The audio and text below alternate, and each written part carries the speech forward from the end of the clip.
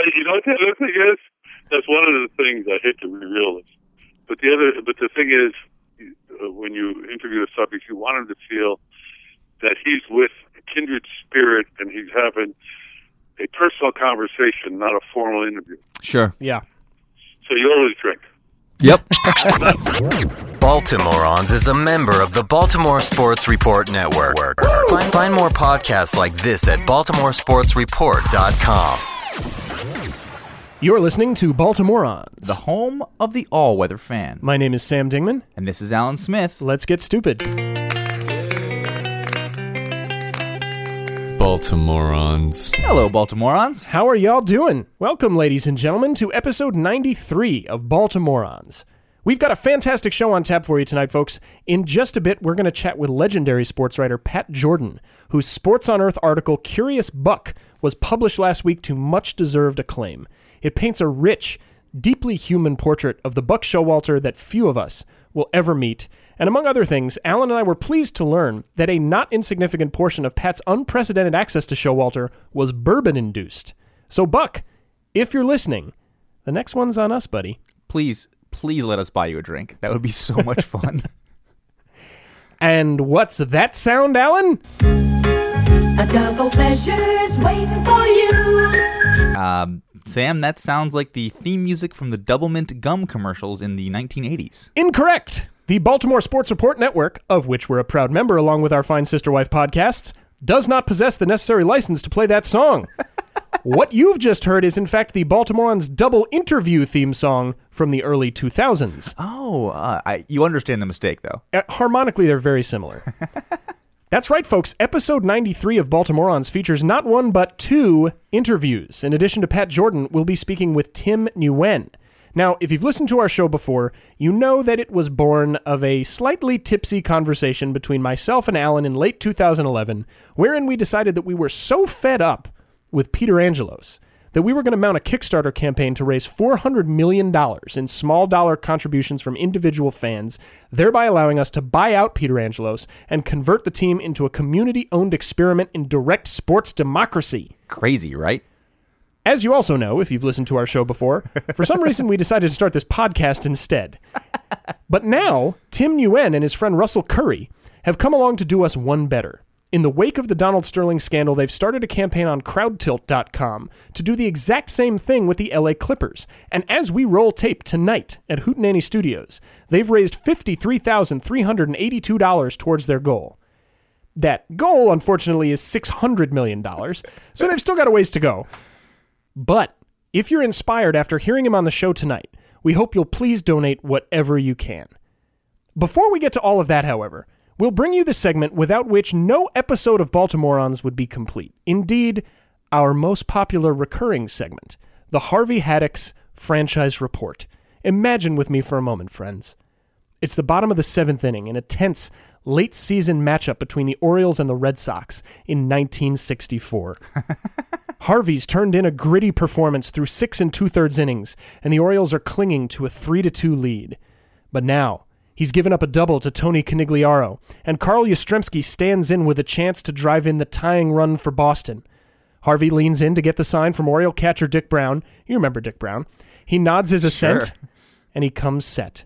He kicks and delivers a marine fish most commonly found at depths of 40 to 133 meters and which serves as the key ingredient in a popular Scottish chowder. And Yastrzemski swings and misses, and that's the inning. That's right, folks. Harvey once again deployed his trademark haddock trick, where he throws a haddock instead of a baseball to the unsuspecting batter. Yes, sir. That's why they called him Harvey Haddix. Oh, boy. Now, folks, we've come a long way since that fateful night at Branded Saloon, when the unbearable Amstel lightness of being first prompted Alan and I to utopian visions of a more perfect society, where the men and women whose on-field efforts give form and shape to the aspirations of their communities could be rewarded with actual civic bonds instead of an exorbitant salary and an endorsement deal with Old Spice. It takes a long time to record this many episodes, and no one knows that better than the man I'm about to introduce to you, the man who has consistently ended up here at Hootenanny Studios on Tuesday nights by virtue of the whiskey-baited traps I've laid for him these last 93 consecutive weeks. Now, I'm what you might call an aficionado of unnecessarily convoluted traps. Let's just say I like my traps like I like my podcast intros. And I'd be lying if I told you that I haven't sampled heavily of the aforementioned bait in the process of putting together my elaborate schemes. The resulting fog, which has overtaken my mind and sometimes gives me the shakes on a weekday morning, occasionally causes me to forget exactly why we routinely sit here and pour our only loosely connected thoughts into these microphones. What is it, Baltimoreans, that binds episode 93 to the 92 brother-husband episodes that precede it? I'll be honest with you, I have no idea. Which is why I'm now going to stop talking before another shoddily constructed metaphor slips between my increasingly loose lips, grown sloppy and careless like Adam Jones on a 2-2 count, and instead refer you to my esteemed colleague Alan Smith, who, seeing as the only other souls present in Hootenanny Studios tonight are myself and the cat, is the man most qualified to answer that question.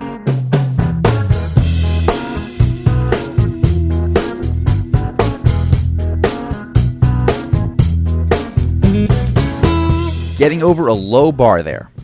Alright, the important context of the number 93 is that it is a magical number. Now, any Orioles fan worth his or her salt is well aware of Orioles magic, that hard-to-quantify zhuzh that carries the team through improbable comebacks and late-season winning streaks. They also know that we're in a short supply of that Orioles magic so far this season, which is why it's especially important that the number 93 is of great significance in Thalemia, a religious philosophy founded by English author and occultist Aleister Crowley in 1904. It seems that the number has particular significance in relation to two phrases: "Do what thou wilt shall be the law of the whole," and "Love is the law, love under will." Now, when you convert these two important phrases into their Greek numerological antecedents, you realize that they sum up to 93, which is very significant in Thalemia. You see, one of the preeminent texts studying this turn-of-the-century cult is called The Magical Diaries of Aleister Crowley, and I believe that this is where we need to turn here on episode 93 for more information on how to turn around the 2014 season. Because what you might not know, Baltimoreans, is the ways in which baseball has long been associated with the occult. Yes, many of the great dynasties in baseball history can be traced directly back to a particular spell, ceremony, or sacrifice which gave teams that extra edge in competition. Take the turn-of-the-century Chicago Cubs, contemporaries of Mr. Aleister Crowley, who had a practice of meeting in the clubhouse at midnight every Sunday during the off-season, where they would strip naked, sit in a seance circle, and hum snatches of La Marseillaise, whilst smearing rodent blood in their hair and on their jockstraps. This practice gave them a huge advantage when the season actually rolled around. In 1907, they're pitching at a combined ERA of 1.52, and would have continued except for what historians agree was a particularly nasty dust-up with a devil summoning, which left manager Frank Chance blinded, and pitcher Mordecai Brown with the actual feet and lower legs of a goat. An example of why it can be dangerous to fly too close to the sun when dealing with the occult, the curse of the billy goat continues to this day in Chicago. And then in the 1940s, the St. Louis Cardinals won 3 World Series behind the bat of Stan the Man, and an illicit ritual involving the venom of certain African cobras to break out of slumps. The venom, extracted by particularly unfortunate bat boys who'd drawn the short straw, was then mixed with pine tar, gunpowder, and marmalade.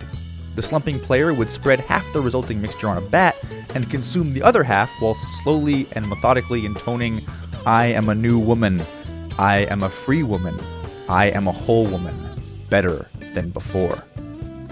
Fast forward again, and the Oakland Athletics and the mustachioed warlock Raleigh Fingers, and you'll see where things got really weird. Not much information has ever leaked out of the clubhouse in Oakland in the 70s, but what myths we do have speak of debauched sexual acts between women and horses, a ritual sacrifice of an entirely fully grown lime tree every new moon, and a giant obsidian monolith in the visitors' clubhouse that filled all who gazed upon it with a deep sense of unease. Only after a young priest, an old priest, and a team of elite commando barbers were dispatched by the Commissioner of Baseball in 1979 to shave the mustaches of the swingin' A's did something resembling parody finally return to baseball. The stories are many, but none might be more tragic than the simple mistake of Orioles magic itself. Once a fairly commonplace spell in baseball, it went on an unfortunate 15-year hiatus in the late 90s and into the early 2000s due to an international shortage of ground albatross bone. Inexplicably, Mike Hargrove once tried to replace this very important ingredient with Old Bay, a mistake which is widely blamed for the Adam Lowen, Corey Schaefer, Walter Val Majewski draft in 2002. Deep cuts here on Baltimore on people. During that first round in 2002, we whiffed on Matt Cain, Cole Hamels, Zach Greinke, and Prince Fielder, all of whom were selected later in the first round of that very draft. This, if nothing else, should explain why we're responsible for plumbing the magical depths of the number 93 here on today's show. And may I say, it's about time.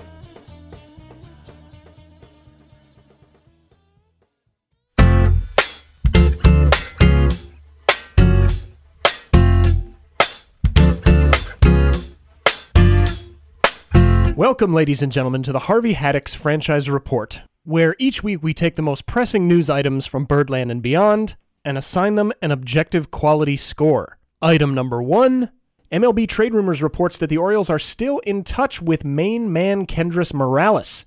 Now, if we consider that Matt Wieters is the only Oriole besides Nelson Cruz swinging a bat at all right now, what ranking would you give the potential to bring in Morales? As you make your decision, please keep in mind my proposed Kendrys Morales nickname, which is, well, it's actually more of a nickname. Why don't you tell me your thing first, and I'll stop being an idiot. The nickname for Orioles Park at Camden Yards, which would be the Morales Palace. Sure. I mean, that for me is the only high point of a potential Morales signing. Okay. I would give this a particularly witty sign heckling the opposing first baseman held above the first base dugout. It's totally irrelevant. Given that we have Cruz and Delman Young, both of which we'd rather not play in the field at any point, we had to. Given that, oh goodness, no. I mean, they're going to end up in the field, but neither of them are particularly plus defenders. And given the fact that Morales doesn't really have a position, he's not quite David Ortiz, but he doesn't really have a position that he fits that isn't already occupied by Chris Davis. He's only a bat, and he would also have to shake off a lot of cobwebs to become a relevant bat. And I don't think that right now it's worth it to sign him and bring him on. Agreed. I'm going to give Kendrys Morales a rosin bag because I think he is a meaningless. Well, I think he is pouch shaped. And I also think that he is a meaningless topical solution to a much deeper problem. Which is to throw the baseball. Yes. Most of the time, if you're a pitcher, the difference between being able to carry your breaking stuff and work off your fastball is not a little bit of powder on your fingertips. It's a little bit more time with the pitching coach and maybe a correction to your mechanics. Take a second to refocus yourself. Exactly. If we, in fact, lose Wieters and then sign Kendrys Morales, it makes us feel better for 5 minutes, and then we realize all the things you just said. He doesn't really have a position on the team. He ends up taking up a roster spot that could probably be better used by Dan Duquette with the AAA taxi squad that we've seen so many times over the past couple years. It's going to be really tempting for all of us to do a 1-for-1 swap with Wieters' bat. Should we lose him, which again, hopefully we won't.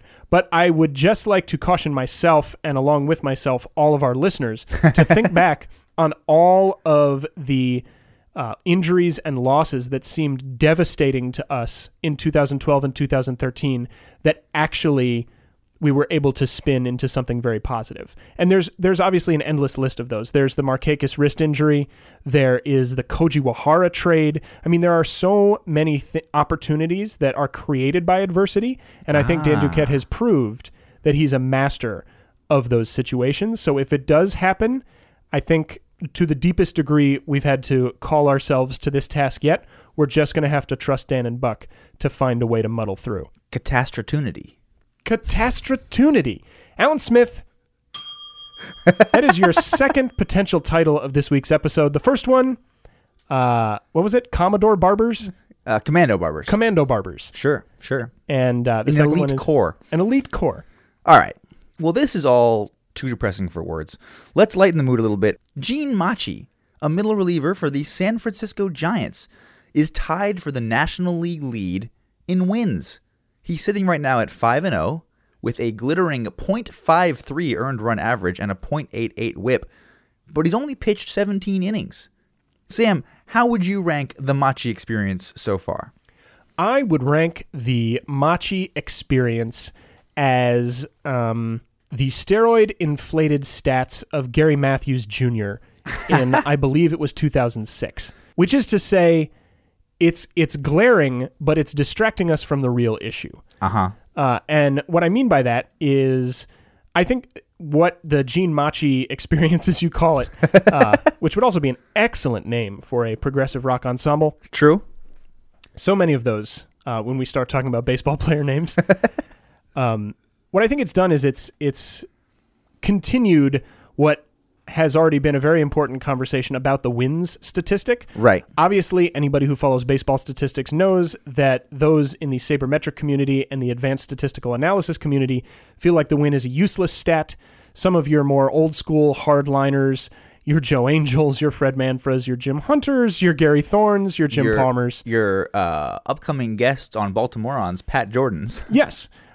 Feel as though the win is actually some kind of empirical marker of a pitcher's ability. I actually think neither one is true. Yeah, I would argue that the old school folks don't necessarily think it's an empirical marker of a pitcher's ability, but rather think that what matters is who wins the games, so we should judge people on whether or not their team won when they stepped onto the rubber. I think that's true, but I think they also... what I hear them saying when they talk about wins is that it's somehow a measure of a pitcher's toughness or his ability to will his team on. Exactly. And I actually think neither one is true. I think what a win measures is a pitcher's skill level relative to that of his team and how well his set of skills is matched to that team's set of skills. Right. Which is important, but it's much more subtle.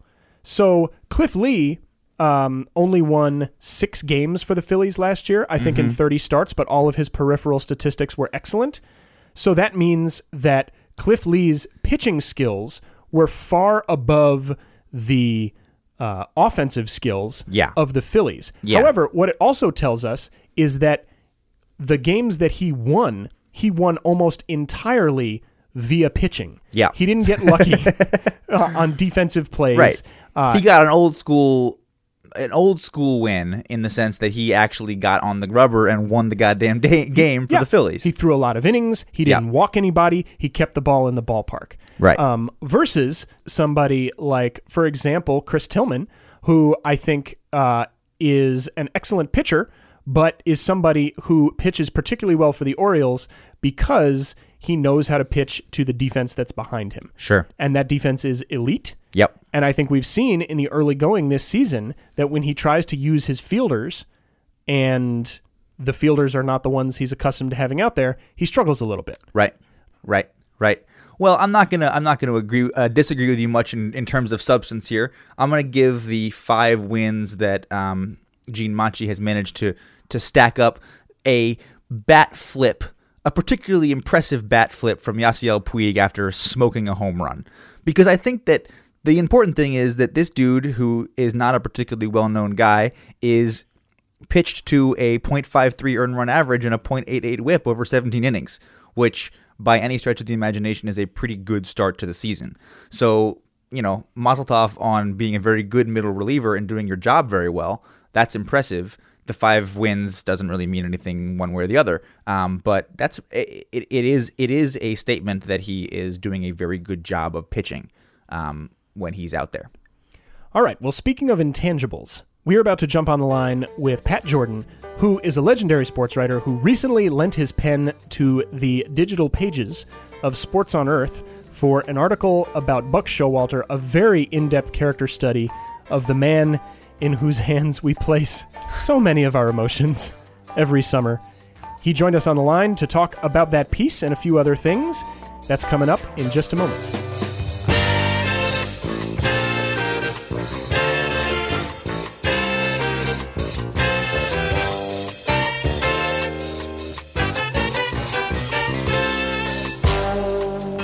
So our first question for you, Pat, is when the media talks about Buck Showalter, what do they miss? Oh, the best way I could describe that is they miss a ton. Okay. Okay. I knew nothing about Buck other than not even a fan, because I was never a Yankee fan. I'm not an Orioles fan. I didn't know anything about him, but I always thought he was a sarcastic, caustic, grumpy guy, the kind of guy, when I was a player, never wanted to play for. Right. And that's what I had. Well, anyway, I did a story on Joe Madden with the Rays a couple of years ago, and I asked him who he admired. He said, I love Buck Showalter. So I said, now, Joe is an easygoing, laid-back guy. He's not. So I said, gee, why? He said, why? He's a good guy. That's all he would say. He's a good guy. He said, you want to talk to him sometime. So I had that in my mind. And believe it or not, when I wrote in the story that I saw a picture of Buck with his dogs, Mm-hmm. Right. that's what triggered it. I saw this picture and I said, I should have been doing Buck. So I got the assignment. I went out there. I had more fun with Buck. The first day he was cautious and nervous. Yeah. But the second day he was fun. And he was constantly saying, "Don't use that. Don't use that." What is he hiding that from exactly? Why would we not want to get that out there? I just think he's not used. First of all, you got to remember he got his baptism in New York with Steinbrenner. Sure. Where you can't raise your eyebrow the wrong way that 8 million people aren't screaming at you. So it's not like he started in Arizona or someplace you could start quietly. Yeah. So I think that might have geared him up to Jesus. You got to keep your mouth shut and don't say the wrong thing and all that. But that's not his nature. Buck's nature is to blurt it out.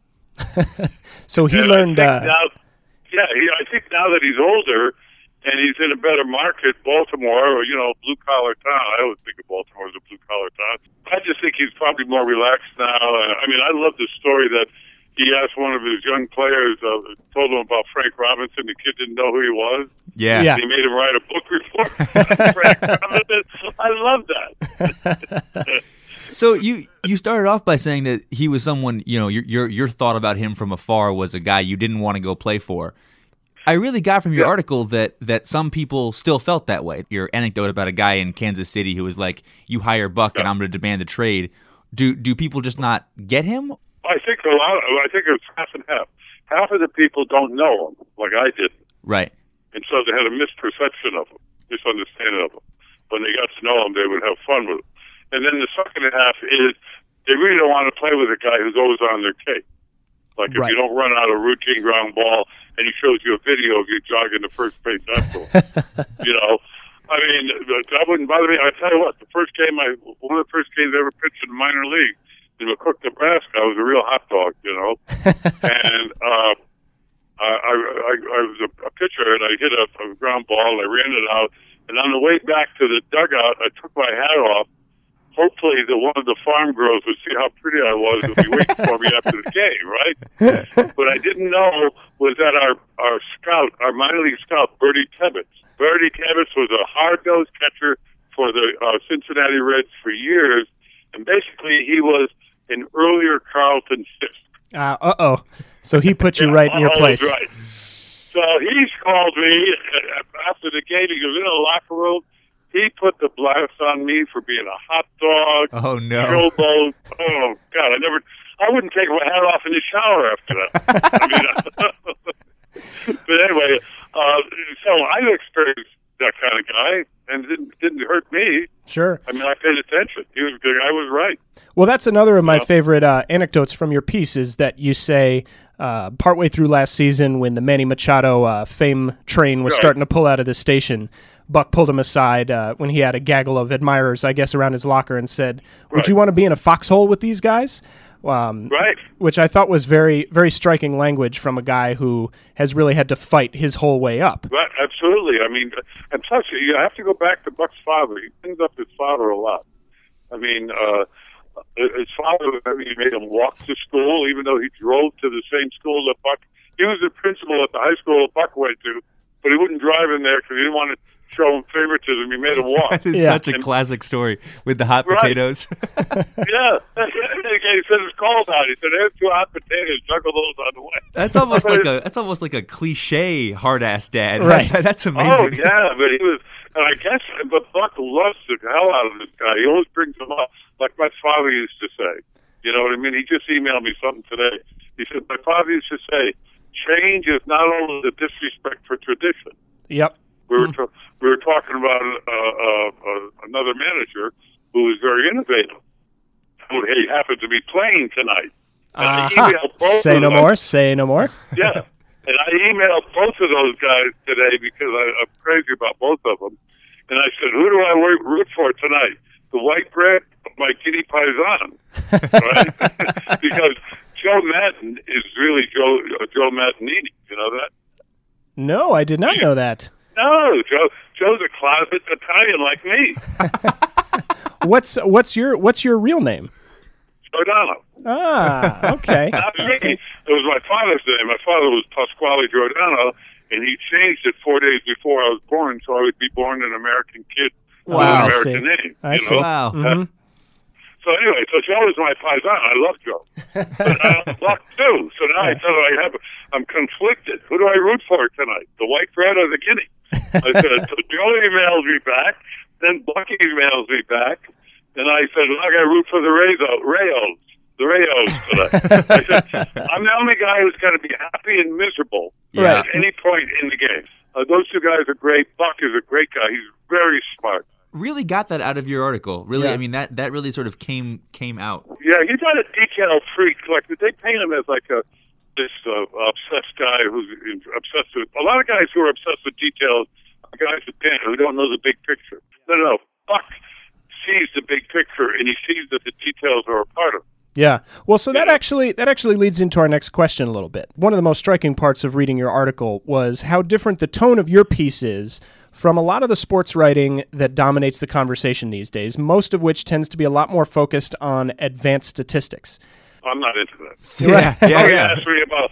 Listen, I'm an old school guy. Yeah. Somebody asked me about why didn't you get into more about Buck's manager? I said, I don't care about him as a manager. I said, I care about him as a person. Absolutely. I don't write stuff. Look, when a guy is proficient in something, hits a baseball, acts in a movie, manages a baseball team, shoots a basketball, and he's well known. My interest is to show the public who this person is in real life. I'm not there to show exactly how he throws his jump shot or all his brilliant maneuvers through the game. I don't really care. My interest is whoever I do, I want to show the world exactly what kind of person he or she is. Well, that's all I care about. I have to say that was a really refreshing factor in your article because, it's really popular in a lot of sports writing these days to dump on quote-unquote intangibles. But, I think if you're a baseball fan, it's the intangibles that make the game unique. That's the reason that there's 30 different teams and not just a giant simulator that spits out the results at the end of the year. Right. But I don't even know what sabermetrics are. I don't know what whip is. I don't even know that stuff. I have arguments with all these young kids. I'm not a fan of the Bill James stuff. Right.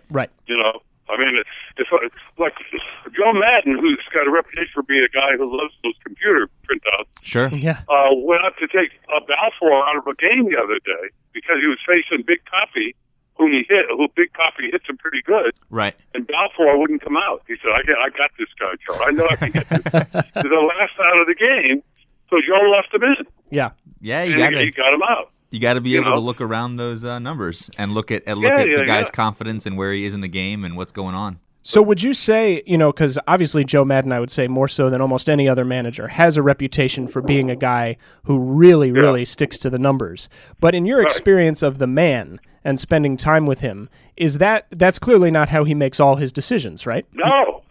I mean, Joe Madden and Buck are very similar. They always evaluate what the person is. Like they both said, he's a good teammate, he's a good guy when they refer to a player that they like. Mm-hmm. You know what I mean? And in their minds, that is indicative of if he's a good teammate and he's a good guy, that means he's a good player for my team. Back to the foxhole idea. Yeah. I mean, I don't know Buck's team as much as I know Joe's team. I mean, like Price is supposed to be a great teammate. Jamie Shields, formerly there, was supposed to be a great teammate. Yeah. You know, Sabathia for the Yankees is supposed to be a great teammate. You know, the kind of guy who'll give up 5 runs in the first inning and still hang in there to pitch 7 innings. Right. Joe and Buck both like the same kind of guys. In reading your article, I was a little struck by the fact that Buck has this reputation of sort of always the bridesmaid, never the bride, in terms of getting these teams close and then not being able to be around to finish the deal. Right. Has he changed something in his approach in that to give me some hope that he's going to seal the deal with the Orioles? I mean, I don't think Bo's being the bridesmaid, never the bride, is Buck's problem.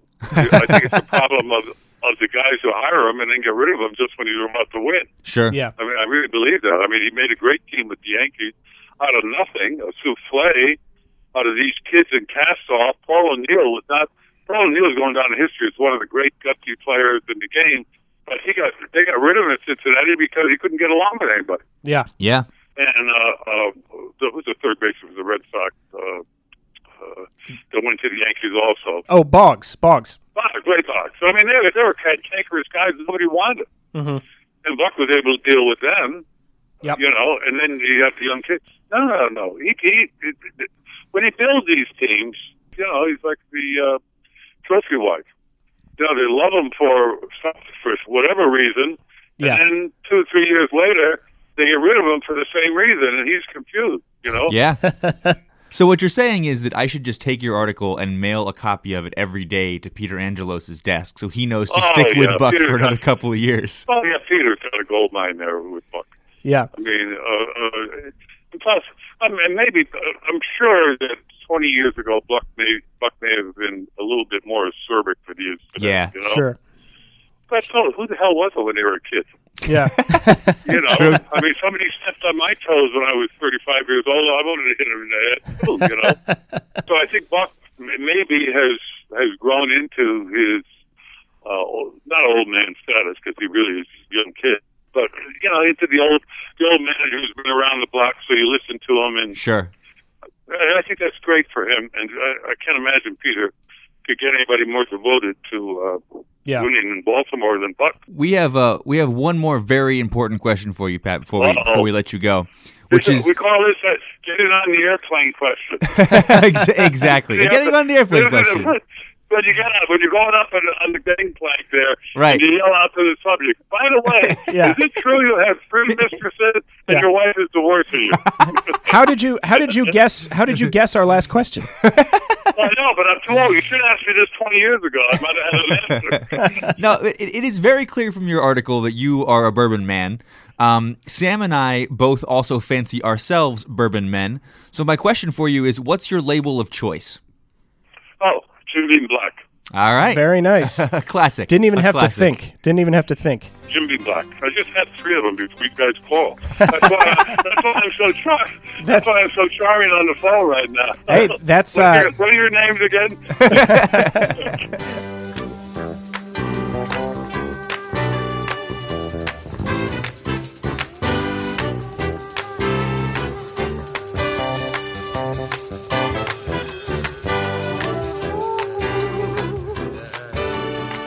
You are listening to Baltimoreans, the home of the all-weather fan. My name is Sam Dingman. And this over here is Alan Smith. Here's a fact, morons. Not a day goes by without me thinking about the ways in which we could improve the model by which we do professional sports ownership in this country. But joining us now is a man who's actually doing the thing that I spend a lot of my time thinking about. His name is Tim Nguyen, and he and his friend Russell have started a campaign on crowdtilt.com to purchase the Los Angeles Clippers. Not a big deal. They only have to raise $600 million through $10 and $20 donations. Everyone have your credit card out? Fantastic. Let's begin. Tim, welcome to Baltimoreans. Hey, guys. Thanks for having me on.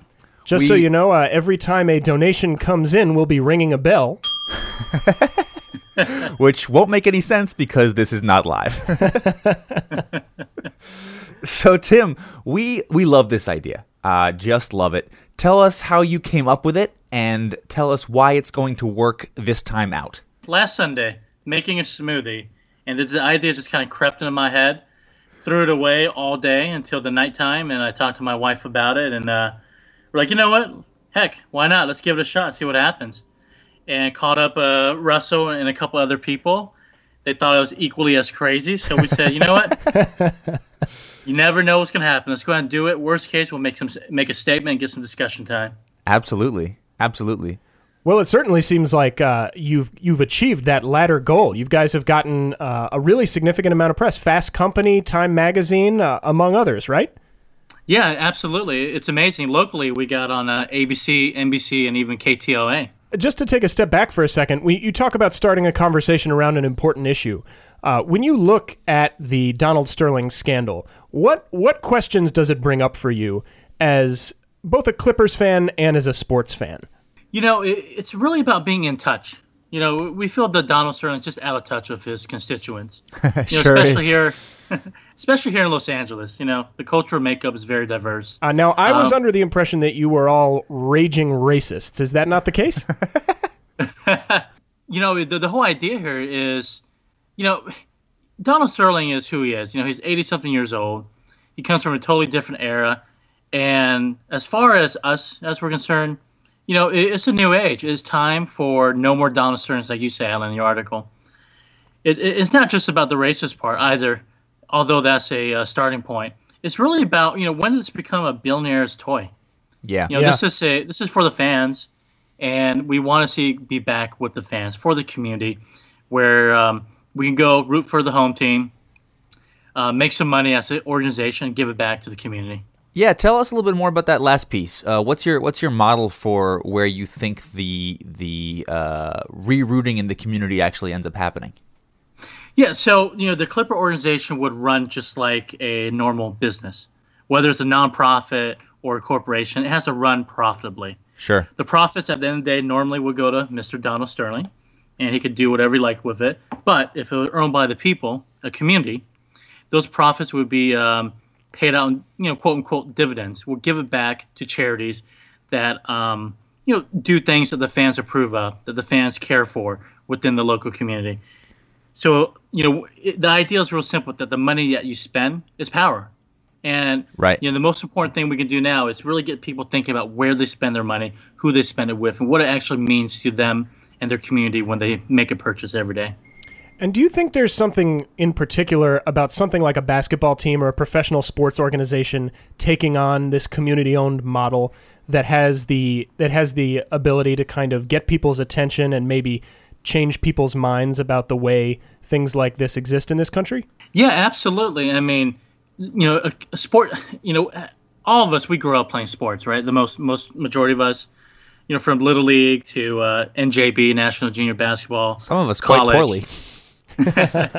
But we do it very well, right? We do poor very well. Right. It's just, you play the sport that you love, you know. I don't know about you, but whenever I play, I go out there and I wish I was, you know, Chris Paul or Blake Griffin. I go out there and I play and I imagine. And it's a lot of fun. You build camaraderie out of it. You meet new friends. Right. You meet people you never would have met, you know, otherwise. It's just awesome all the way around. So why not take a vehicle that has so much positive energy and teaches all of us so much and turn it into something even greater than that?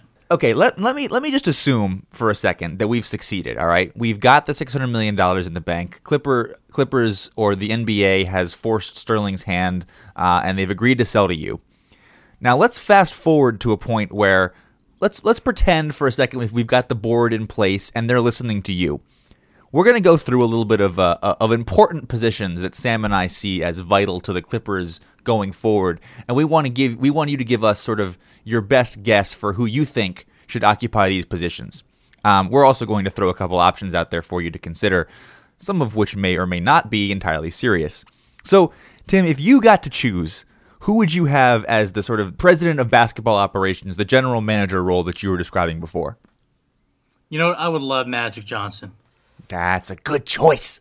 Bring him on board. He's all L.A. Yep. Basketball pedigree. It's all there. He could continue his rivalry with Larry Bird from L.A. and from Indiana. It'd be fantastic. Also, if he's half as good at running a basketball team as he apparently is at building a successful baseball team, my goodness. Well, I like the idea of Magic Johnson, and I think that that's a good choice. Have you considered putting Doc Rivers into that role, just promoting him on up the ladder? No. Here's my reason. And again, what the heck do I know about running a basketball organization, right? Sure. But, he's a coach, and he's doing a damn good job at it. He is. And you can't – it's difficult to be a manager and a coach at the same time, right? How do you play a game that you're also managing? Sure. They're really two separate roles, two different perspectives. So, Sam, do you have any, as a non-basketball fan, do you have any suggestions we should pick up for President General Manager here? Well, I would say even with the caveat that I don't know a tremendous amount about basketball, it would be hard to argue with my selection, which would be Cal Ripken Jr., Hall of Fame shortstop and third baseman for the Baltimore Orioles. Mostly because I would like him to be in charge of a professional sports team. It doesn't seem like it's going to be the Orioles anytime soon. I had this pipe dream that it was going to be the Orioles, but if Dan Duquette and Buck Showalter continue to do such a damned good job of it, there's not really going to be a groundswell of support for Cal, so I think it's going to have to be the Clippers. I apologize to the basketball fans out there. Okay, so we have other important roles we need to fill here. So if we've got Magic Johnson as president of basketball operations, do you have a guy in mind for a head of scouting, someone who you trust in the world of basketball, who you like their eye for player development and talent? Well, I mean, if they don't have to have basketball experience, I'd say Hugh Hefner would be a great scout. What do you think? Interesting. California ties? You also... No. You've stolen the answer from the non-basketball fan. Oh, no, that's actually, okay. I got a fallback option. What about you, Smith? Who would you go with? Well, I personally have a huge crush on Steve Kerr. So if he doesn't end up getting hired by the Knicks, I think that he's your man and he's also somebody who seems to have a good head on his shoulders when it comes to how the sports world works. So I think he's the kind of guy who would get off on getting to go work for the first community-owned basketball team in the country. Well, since Hugh Hefner is off the table, I'm going to go with Larry Flint. But yes. Stick with me now. This is not merely a frivolous, tossed-off answer. Because, for one thing, if you're going to be putting a new team together, you're going to need some cheerleaders. And I think Larry Flint is probably in at least a somewhat decent position to source those. Right. Number two, Larry Flint, for all of his smut peddling, also has a very strong track record of being a fan of sort of disruptive political ideas. He's been true. a huge proponent of First Amendment issues, among other things. So I think, in a weird way, this might actually be the sort of project that he would get excited about. Unless he steps in and ends up defending Donald Sterling to the death. Yes. That is a pitfall. That is a pitfall. Okay, we have another position we need to fill here, and this is the position of the owner emeritus. So in New York, that position with the Knicks is filled by Spike Lee. He's always courtside. He's always sort of very visibly there as a fan. The Lakers have Jack Nicholson as their always there courtside presence that makes all of the background shots and big plays. So, Tim, if you were going to source one person to be our new Clippers emeritus, the guy or gal who shows up at these games and is publicly present, who are you going to pick? Oh, man, he's already there, Billy Crystal. Oh, Billy Crystal. Yeah. He's a Clippers guy? Yep. I He's didn't there, even realize that. He's been going for like 20 years or something. Oh, man, you should hit him up for a donation. Yeah, he's probably good for a couple bucks, huh? Yeah, how do we get in front of Billy Crystal? I feel like between him and Oprah, we ought to be able to get some dollars moving here. You're stealing my my courtside person. Oops, I Hefnered you. I apologize. Yeah, I would go with Oprah. I think the appropriate response to the Donald Sterling era would be a black woman, and having her be visibly courtside, even if she doesn't give a rat's about basketball, would be hilarious and probably come with a $500 million check to help us get a little closer to the goal. All right. Well, see, these are all very good ideas. Uh-huh. And I feel like anything that I say is going to seem like it is somehow making light of this process. So I'll just say the most ridiculous thing I can think of, which is SpongeBob SquarePants. Spongy, yeah. Okay, so for the last question here for you, let's get into a little bit of actual basketball fan talk here. If you could improve this team, Tim, if you go out and get somebody for next year, who do you think is the one missing piece, the one free agent acquisition that could really help you all out? You know what? I think we need another wingman. Okay. You know, Dudley was supposed to fill that role, but he hasn't.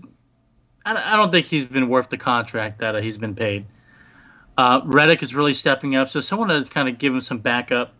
A nice wingman that could pop that 20-footer consistently. Yeah. That's what I would go after. Yeah. We have such a strong front court. Back court's pretty solid.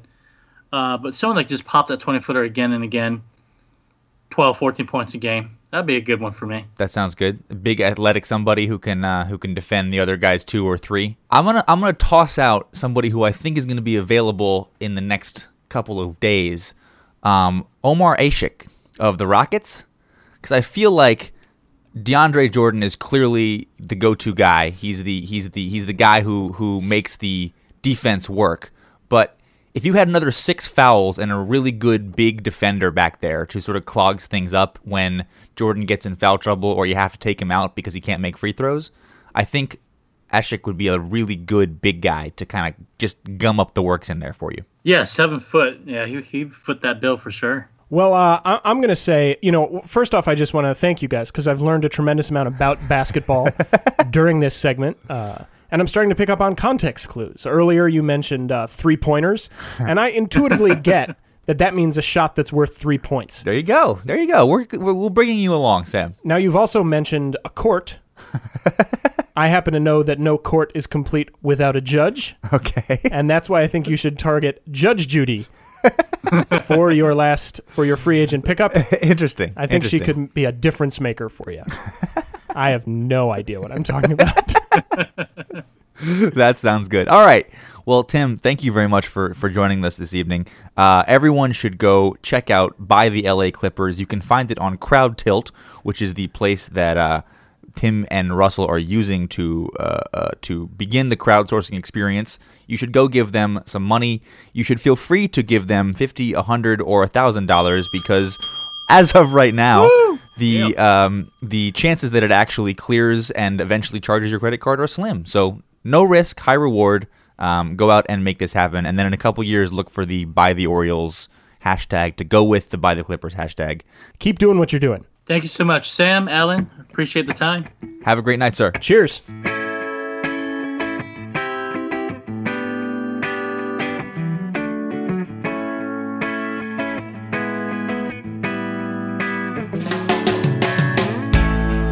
Man, it would be really cool to be the part owner of the Los Angeles Clippers. Donate today, Baltimoreans. Donate today. Okay, that about wraps it up for this week's show. Except, Sam, there is something I forgot to mention. Again? Yeah. I was coming home yesterday from work on the subway, and I suddenly started feeling really, really sick, like really nauseous and queasy. I thought it was just sort of like the motion of the subway, but I managed to keep it together until I got off the train, but then, this is a little disgusting, sorry, Baltimoreans, I threw up a lot. And what do you know, there in the vomit on the ground on the sidewalk was this tiny plastic bag, sealed with a note inside. Which it turns out means it's time for another installment of Where in the World is Intern Scott Diego? That's right. Somehow that nefarious scamp Scotty manages to take time from his post-high school jaunt around the globe to let us know where we made a boo-boo on last week's episode. Scotty writes, "Hello from the Falkland Islands. Just wanted to drop you a line between taking hits of the spiritual jungle vine medicine of the upper Amazon known as ayahuasca to let you know that Sam's accents in the 7th inning sketch were alarmingly similar. The New York accent, fine, but a traditional St. Louis accent actually sounds more like this." I'm from St. Louis, Missouri in the United States, and here's how you say these in Midwestern dialect. Roll, comfortable, orange, both, tour, toilet, sure, Newcastle, roof, coupon, super noodles or ramen noodles, pecan, that's a little nut, by the way,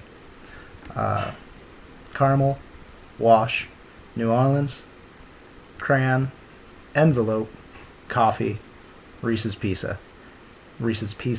and data. That's how you talk in St. Louis. Geez. This drug thing is becoming an alarming trend in Scott's missives recently. It really is. Also, really not sure how he managed to smuggle an audio clip into my digestive tract. Where were you eating lunch that day? I brought it from home. Questions wrapped inside of mysteries. This program is written and produced by Sam Dingman and Alan Smith, and featured music by Marshall York, Town Hall Weather Report, Fish, and the Black Crows. We also welcomed our very special guests, Pat Jordan and Tim Nguyen. We'll be posting links to their work in the show notes. Seriously, do go over there. Check out Crowd Tilt. Get your money into the Buy the Clippers fund. Like Tim said at the end of the interview, there is literally no risk. Because the chances of us ever actually hitting $600 million are slim to none, so you can make a statement about how communities should be owning sports teams without having to worry about your credit card bill down the line. The campaign may fail, but the message will endure. What also will endure is our website, bmorons.com, or go over and check us out on iTunes, where you can join the other moronic individuals who left us a review. And finally, check us out on Twitter. We are at bmorons. Alan Smith, I have a final question for you. Hit me. What would you call Henry Urrutia if he was attending a class on the basic structures of Western philosophy and made a particularly salient point about Plato and his legacy in regards to John Rawls and the theory of justice? Well, that's simple, Sam. He would be Henry That's Astute Rudia. And good night.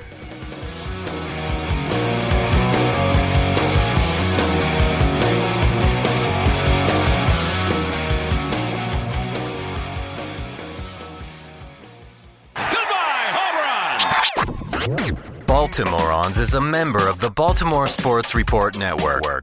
Find more podcasts like this at baltimoresportsreport.com.